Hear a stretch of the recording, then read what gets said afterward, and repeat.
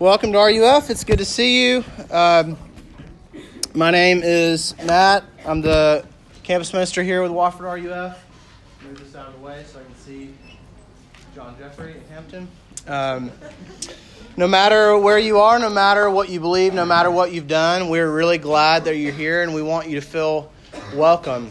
RUF stands for Reformed University Fellowship. And we're one of the many campus ministries here on campus trying to walk alongside you to help you grow in your faith during college. And if RUF is not sticking for you, I hope it does. But if it doesn't, there are a lot of other campus ministries here trying to help you and walk alongside you in your faith. UKirk is here and they meet. Campus Outreach meets tomorrow night. Rev Ron is around and is available to you as well. And so please, we're here to serve you. So avail yourself to us. We're a community trying to figure out what it looks like to love God and love others and to love Wofford. But more fundamentally, I hope that you've experienced this semester that we're a people trying to bask in the reality that before anything else, God loves us. Before we love others, before we love Wofford, God loves us. So we want to celebrate that each week. And we've been looking at the parables of Jesus this fall. And what we've seen each week is parables were little stories that Jesus told in his life and ministry. And he told these stories to disrupt our categories, to disorient us.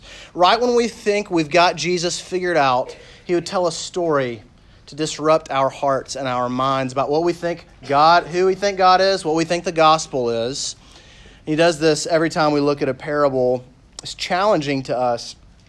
And what we're going to see tonight is we're going to be looking at a parable where Jesus talks about contentment. It's a parable about contentment. It's the parable of the rich fool. So Ivy and I, we don't have kids, but I have 3 nieces, and my first niece was born when I was 17 years old. So in a lot of ways, I feel like I've kind of grown up with her.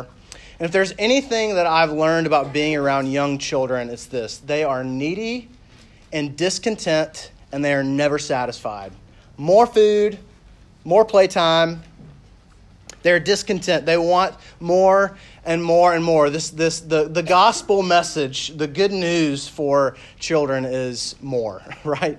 It's just more. They're never satisfied. And Jesus knew this about children. He knows this also about the human heart. Not just children, it's you and me. We wake up and our hearts are restless. And they're prone to wander away, to try to find a home away from Jesus. And we've been talking about that this week. And Jesus, knowing the human heart inside and out, talks about contentment tonight. And what we're going to see, just sort of showing my cards in the front end, what we're going to see tonight in this passage is that Jesus is saying to us, I have everything you need. You want real, lasting contentment? Look to me. That's what we're going to see. Passage is in your handout now, or you can turn there to Luke 12 in your Bibles. Friends, this is God's word. He's spoken to us. He's not silent.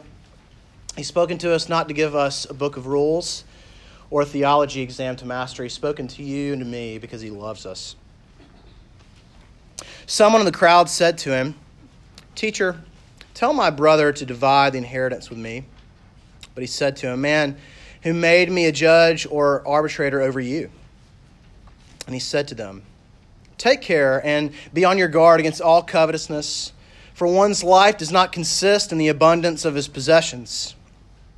He told them a parable, saying, The land of a rich man produced plentifully. And he thought to himself, What shall I do? For I have nowhere to store my crops. And he said, I will do this. I will tear down my barns and build larger ones, and there I will store all my grain and my goods.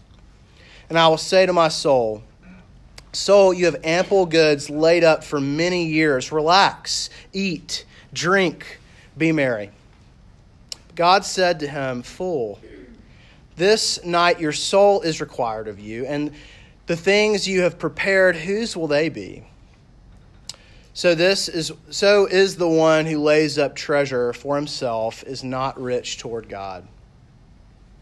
And he said to his disciples, Therefore I tell you, do not be anxious about your life, what you will eat, nor about your body, what you will put on.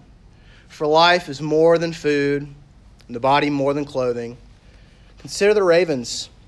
They neither sow nor reap, They have neither storehouse nor barn, and yet God feeds them. Of how much more value are you than the birds? And which of you, by being anxious, can add a single hour to the span of a life? If you are not able to do as small a thing as that, then why are you anxious about the rest? Consider the lilies, how they grow. They neither toil nor spin. Yet I tell you, even Solomon in all his glory was not arrayed like one of these. But if God so clothes the grass, which is alive in the field today, and tomorrow is thrown into the oven, how much more will he clothe you, O you of little faith? And do not seek what you're to eat, what you're to drink, or to be worried. For all the nations of the world seek after these things, and your Father knows that you need them. Instead, seek his kingdom, and these things will be added to you. It's the word of God for the people of God. Let's go to him and ask that he might teach us. God, we give thanks to you that your word is living and active, and we've seen this every single week here at 9 o'clock in this room, that it's living and active because you are living and active. Lord, our minds are busy and our hearts are restless, and Lord, we just pray humbly and admit that we simply will just not hear you unless you slow us down and speak. We walk into this room in different places with different backgrounds and childhoods and shame and sin and distractions. We have conversations on our minds. We have exams on our minds. We have post-grad plans on our minds. We have Thanksgiving and hard conversations with family members and Christmas. Lord, we're in different places tonight, but you know us inside and out. So meet us right where we are, that we might find Jesus here and find him beautiful. We ask this in his name. Amen. So in this parable and telling this story, Jesus is inviting us to find contentment in him, and we're going to see this in a couple of ways. This is sort of the two phrases we're using to walk through our passage. The game plan is in front of you. First, never enough, and then second, life without lack. Never enough and life without lack. Let's do the first one. Jesus is showing us in this story that a life driven by unhinged ambition is an empty life. It's an empty life. It's a life in which you find yourself always on the run, on the search for more. More money, more success, more admiration, more security. And Jesus wants us to know that this life, driven in this way, is an endless treadmill that is anything but satisfying. And it always falls short. It always falls short. In the parable, Jesus tells us we have a rich farmer, and he's successful. He has everything that he needs. And we read in verse 16, he has plenty of land and produce and crops and land. And he looks around and he sees all these old barns. And he's not content with them. They're old. They're the old model, right? He wants the new ones. And so he wants the bigger and better barn. And he believes that accomplishing this project will satisfy him. Like he'll be okay if he gets it. Look at verse 18 again. And he said, I will do this. I'll tear down my barns. Here's my building project plan.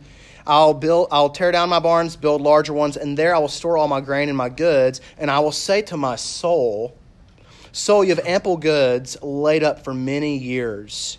Relax, eat, drink, be merry. He is thinking, if I can just get rid of these old barns, get new ones, bigger and better, then I will be okay. I'll have security, I'll have control.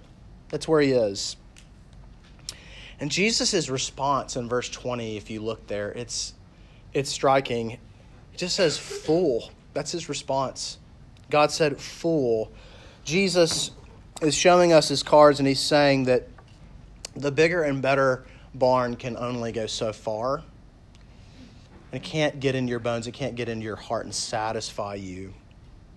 It won't give you contentment like daily contentment. It also won't give you eternal contentment. We'll get there as we make our way through the passage. But so temporarily, like daily contentment, falling short. Eternal significance and contentment, falling short as well. So if you guys meet with me one-on-one, those of you who have, you'll know one of my kind of like pastoral like shticks that I talk about all the time is vulnerability and community and vulnerability, of being honest, of showing weakness and asking for help in the Christian life. You can't do the Christian life solo, et cetera, et cetera. So to practice what I preach, I'm going to be vulnerable with you guys for a second, and I have a confession to make. I love shoes. I love shoes a lot. And I spend an unbelievable amount of time looking at shoes online. I have 10 times more shoes than Ivy. I wish Ivy could be here tonight. She would be rolling her eyes so hard right now. I have many more shoes than she does. I follow Instagram accounts that show these really obscure sneakers that I'm never going to buy. Like Michael Jordan wore these in the 1988 playoffs this one game. Why do I follow this account? I don't know. And I always have, always will. And if you know of any recovery communities that, support groups, you can let me know for shoes. It's embarrassing. Here's what's more embarrassing about it. When I'm laying in bed with my phone, scrolling through these accounts and on these sites looking for this deal for these shoes that I think that I will be complete when I get these shoes. I just do. I'm more embarrassed actually with what's going on in my insides when I watch LeBron play and look at his shoes that I would look ridiculous wearing. But my heart longs for these so much, and I can't stop obsessing about them because I believe something will be complete in me if I have them. And if you ask Ivy, does Ivy need, or does Matt need any more shoes? I don't need them. This is not about need at all. I'm obsessing about these $350 handmade boots right now. I do not need brown shoes right now. I don't, but I want them real bad. Real bad. They're so nice. Look, y'all, I love Jesus. All I need is him and my wife and $350 pairs of handmade shoes. And I'm laughing. I know I'm not alone. And if we're honest, we're in an environment surrounded by beautiful things. We live in a beautiful world. God has created a beautiful world. And so it could be the Barber jackets that we see everywhere in this area of the country. It could be the athleisure vibe that I don't understand that you got girls wear that's way overpriced. That's all I know is it's overpriced, but hey, I know. That's just clothes. There are really nice cars that we can look at. Something is going on and we're captivated, and it is intoxicating to see this beauty. Not just from a beauty, hey, that's nice, I need a new car, I'd like to have this one that's out of my price range. Something is going on in our hearts. And here's the deal. The problem here is not with the stuff. It's not. It's what's going on in my heart when I look at this stuff, when I want it. The problem is not the $350 handmade shoes. They are nice. I'll show them to you. They are nice. But that I'm not okay without them and what's going on in my heart is the problem. And here's the deal. I've said this before. God's creation is good. That's what we see in Genesis 1 and 2. God's creation is a terrible Savior. The boots are great. Terrible Savior. Success and money, worthwhile. Financial success, worthwhile. Terrible Savior. A vacation home, right? In the mountains or on the beach. You can use it for hospitality. All kinds of awesome things you can do with this. Terrible Savior. Because the root of all this, and what I think you know where I'm going with this, is a discontent heart. That's the problem. A restless, discontent heart. It's looking around at your circumstances, your life, your family, your material goods, and being discontent with what God has given you. It's looking around and saying, not enough. Not enough. Our hearts have been discontent and restless like this for a long time. What we see in Genesis 1 and 2 with Adam and Eve is God creates the world, and he creates a good world. He creates, and he says, this is good, over and over. That's the refrain. He creates by the word of his power, and he looks at it and says, this is beautiful. This is good. And in Genesis 1 and 2, Adam and Eve, they truly have what Dallas Willard calls a life without lack. They have everything that they need. And sin enters into the picture in chapter 3. And what happens is that they hear the enemy's lie. And the enemy's lie is this: look, I know that God has given you the world, but something is off. Do you sense that? Something is off. So you need to take matters into your own hands and take something more. You need more. Right? Do you see this? It's feeding in to our discontent, restless hearts. Then, taking matters into your own hands, your own control, you'll be content then. This is what we see in the prodigal son. Week 1 of the fall. He left his father's house, and the irony of that is he had everything that he needed at home with his dad. But he's got to do his own thing. The heart has been on the run this way for a very long time. One of my friends, one of my seminary friends, lives in a house now that's really nice, and they host people all the time. Perfect size, bought it for a great price, and I was walking around with him one day a couple of years ago, and we walked past this house that was like slightly bigger, slightly nicer, and probably like 10 years younger. And my friend walks by, and I could tell in his body language that something was off, and he was just like, Matt, I struggle every time I walk by this house because I want it. And we could have bought it, and it was out of our price range by a few $1,000s. It would have been unwise. And I was like, dude, you have an amazing house. You use it so much. It meets all your needs, financially, hospitality-wise. It does everything, checks all the boxes. He was like, I know it does. He was like, but my heart longs for that, and I struggle every day to be I struggle every day to be content in our home. Looking to God's creation to satisfy our hearts just doesn't work. James K. Smith says it this way: idolatry, worshiping, bowing down to the creation rather than the creator, does not work. This is what he says: idolatry doesn't work, which is why it creates reckless and restless hearts. And this is why we see, this countless stories. We've talked about Tom Brady a couple times, kind of getting, upward mobility. He arrives and he's still so reckless. What we see is that the most successful people in our country in terms of celebrity status are so empty. We could rattle off stories, dozens of stories. They're just so restless because they're not satisfied. They're discontent. James K. Smith keeps going on this way. We're treating as ultimate what is ultimately penultimate. We're heaping infinite, immortal expectations on created things, which will pass away. We're settling for an aspect of the creation rather than being content with the Creator. Disordered love is like falling in love with a boat rather than the destination. The problem is that the boat won't last forever, and it's going to start feeling claustrophobic because your heart was built for another shore. I love that, because your heart and mine was built for more. We were made for more, and I think we feel this in our bones and our hearts when we wake up. We need more, but not more stuff. Let's go to life without lack now. Second part. So guys, when Jesus tells parables, you probably noticed this. He'll tell a parable and he'll mic drop and kind of walk away and not really tell us what the point of it was. Sometimes it's clear, sometimes it's open for interpretation, like a lot of poetry and storytelling is. This is not one of those times. This is a story where Jesus backs up and he shows us his cards.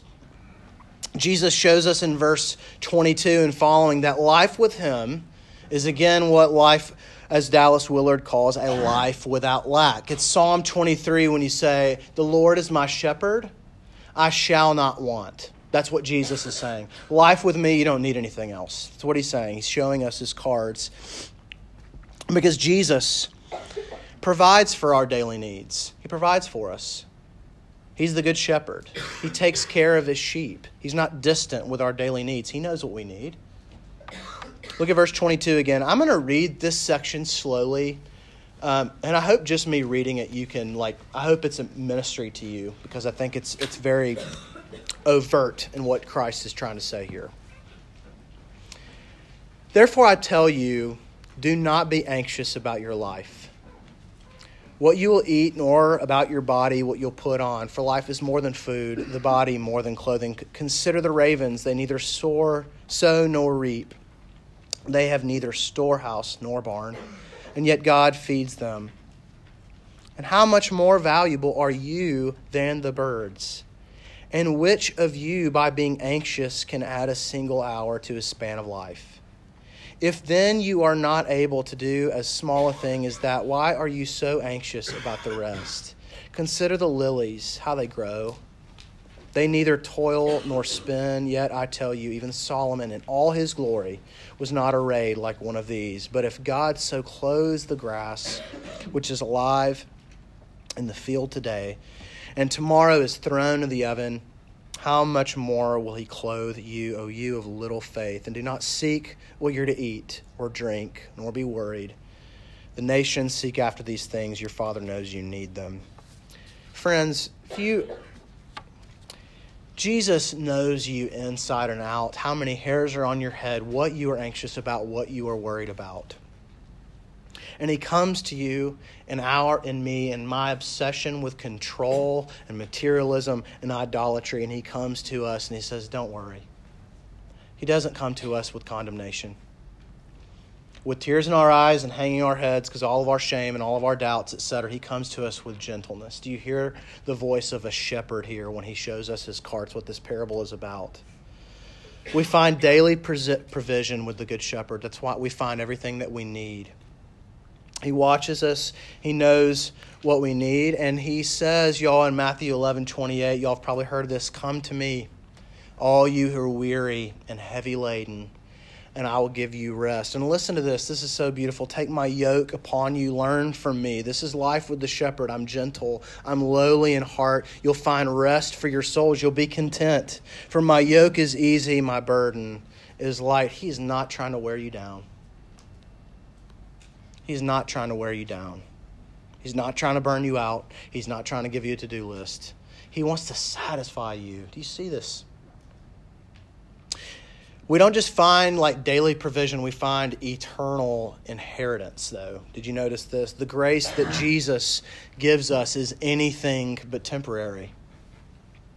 Temporary grace is not a biblical category. Like a grace with limits is not a biblical category. It is not, and don't let anyone else tell you otherwise. Your circumstances change. Jesus and his grace for you is not. Your GPA and financial status may change. Jesus' grip on you is not moving. Your home life might be chaotic and it might get worse when you go home. Jesus, your good shepherd, is not leaving. His grace and eternal game plan for your soul is immovable. It's not going anywhere. Listen to how the Apostle Paul puts this in his letter to the church in Ephesus. Blessed be to the God and Father of our Lord Jesus Christ. Listen to what Jesus has done, who's blessed us in Christ with every spiritual blessing in the heavenly places. In him, in Jesus, we have redemption through his blood, forgiveness of our sins, according to the riches of his grace, which he lavished upon us. There's no limits to this. In all wisdom and insight, making known to us the mystery of his will, according to his purpose, which he set forth in Christ as a plan for fullness of time, to unite all things in heaven and on earth. If you're a Christian tonight, everything that you need is in Jesus. You have it. Take it. Taste it. See it. Trust it. Right now, daily provision and for all eternity. Because when you throw yourself on Jesus like a child and rest in his love and grace for you, you will find yourself satisfied. You will. And look, this is not like let go and let God stuff. That's not what I mean. Here, let's walk through what I mean. You'll find yourself content where you can rejoice and be satisfied when you suffer. That's what I mean. When you experience loss and disappointment, you can be composed. Because Jesus is faithful to you and he's going to keep his word and promises. Contentment in Jesus looks like having a joy that's not dependent upon your circumstances. Contentment in Jesus looks like steady composure when you feel like our country is only getting crazier because Jesus is in charge and on the throne. Composed. Contentment in Jesus is trusting in him when you're confused and disoriented about your plans after Wofford, like, is he going to give me a job? Everyone's getting into med school. Everyone's getting into grad school. Everyone's getting the jobs. And is he going to provide or not? Contentment in Jesus might even say something like, if I don't have a job. How crazy would that be, right? But Jesus will provide. Look at the lilies, right? They're taken care of. So will you be. You'll be taken care of. You don't have to be in control. You don't have to have perfect plans or the perfect resume. Jesus knows what you need, and his plan and his grace is enough. It's what we've seen every single week. Hudson Taylor's this missionary with China Inland Mission, and he wrote home to his wife when he was experiencing financial difficulty. Lots of uncertainty in his life financially, and he says this. Listen how simple this is. He says, I have 25 cents in all the promises of God. 25 cents in all the promises of God. And the Avett brothers put it this way in Ain't No Man, if you want to follow along in your handout. Ain't no man can save me. Ain't no man can enslave me. Ain't no man or men can change the shape my soul is in.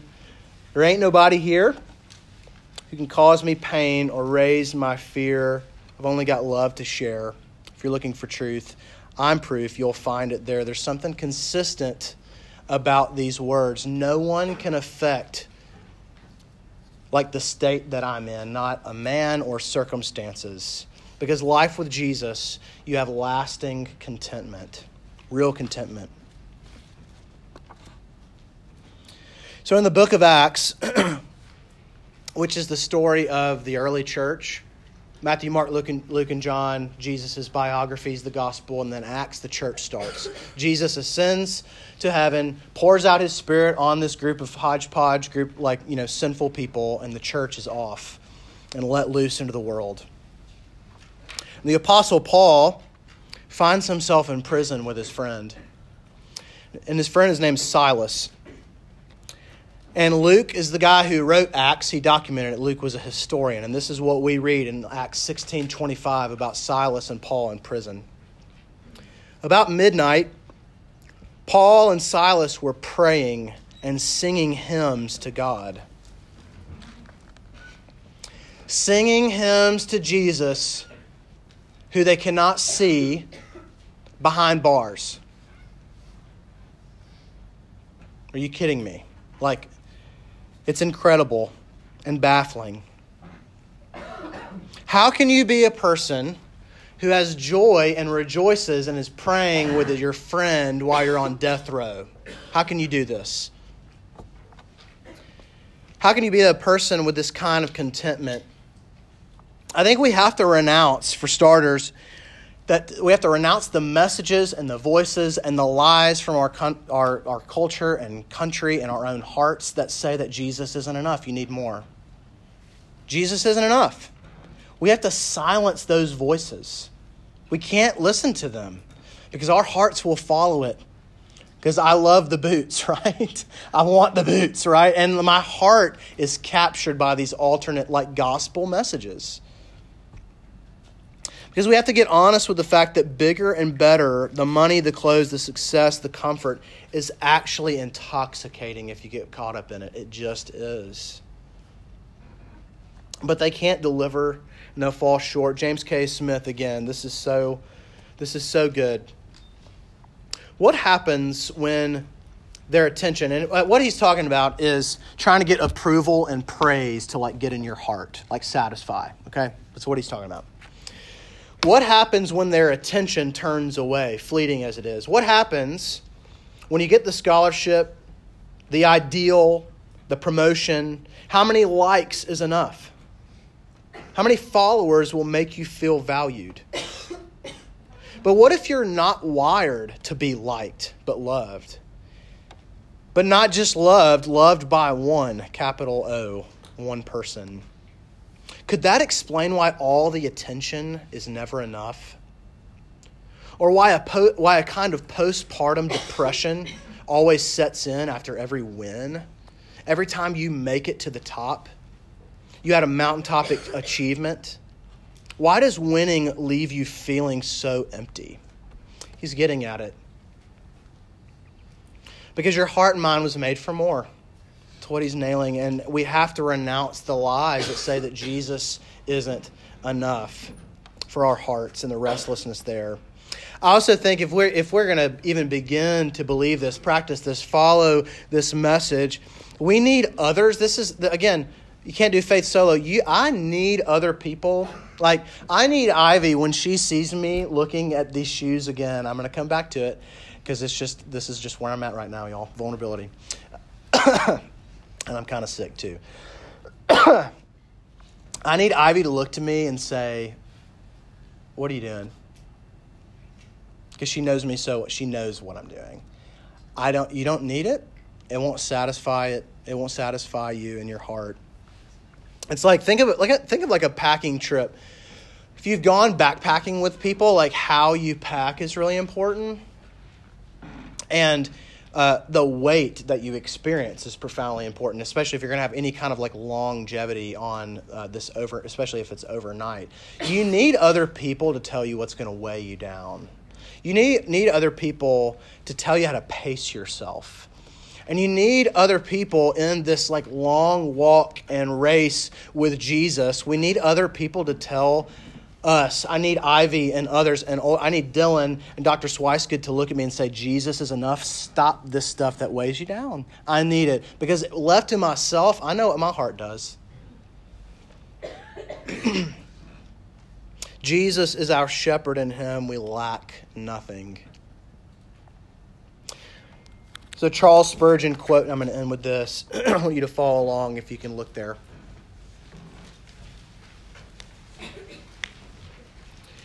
We have all things and abound, not because I have a good store of money in the bank, not because I have skill and wit with which to win my bread, but because the Lord is my shepherd. Y'all, the simple good news of the gospel that we will repeat over and over and over and over again is Jesus is enough. He's enough for you and he's enough for me. And we can say crazy things like David in Psalm 23. We can say, the Lord is my shepherd.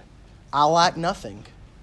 I don't lack anything today and tomorrow, on death row, when I fail an exam, when I suffer, and when I die, I lack nothing.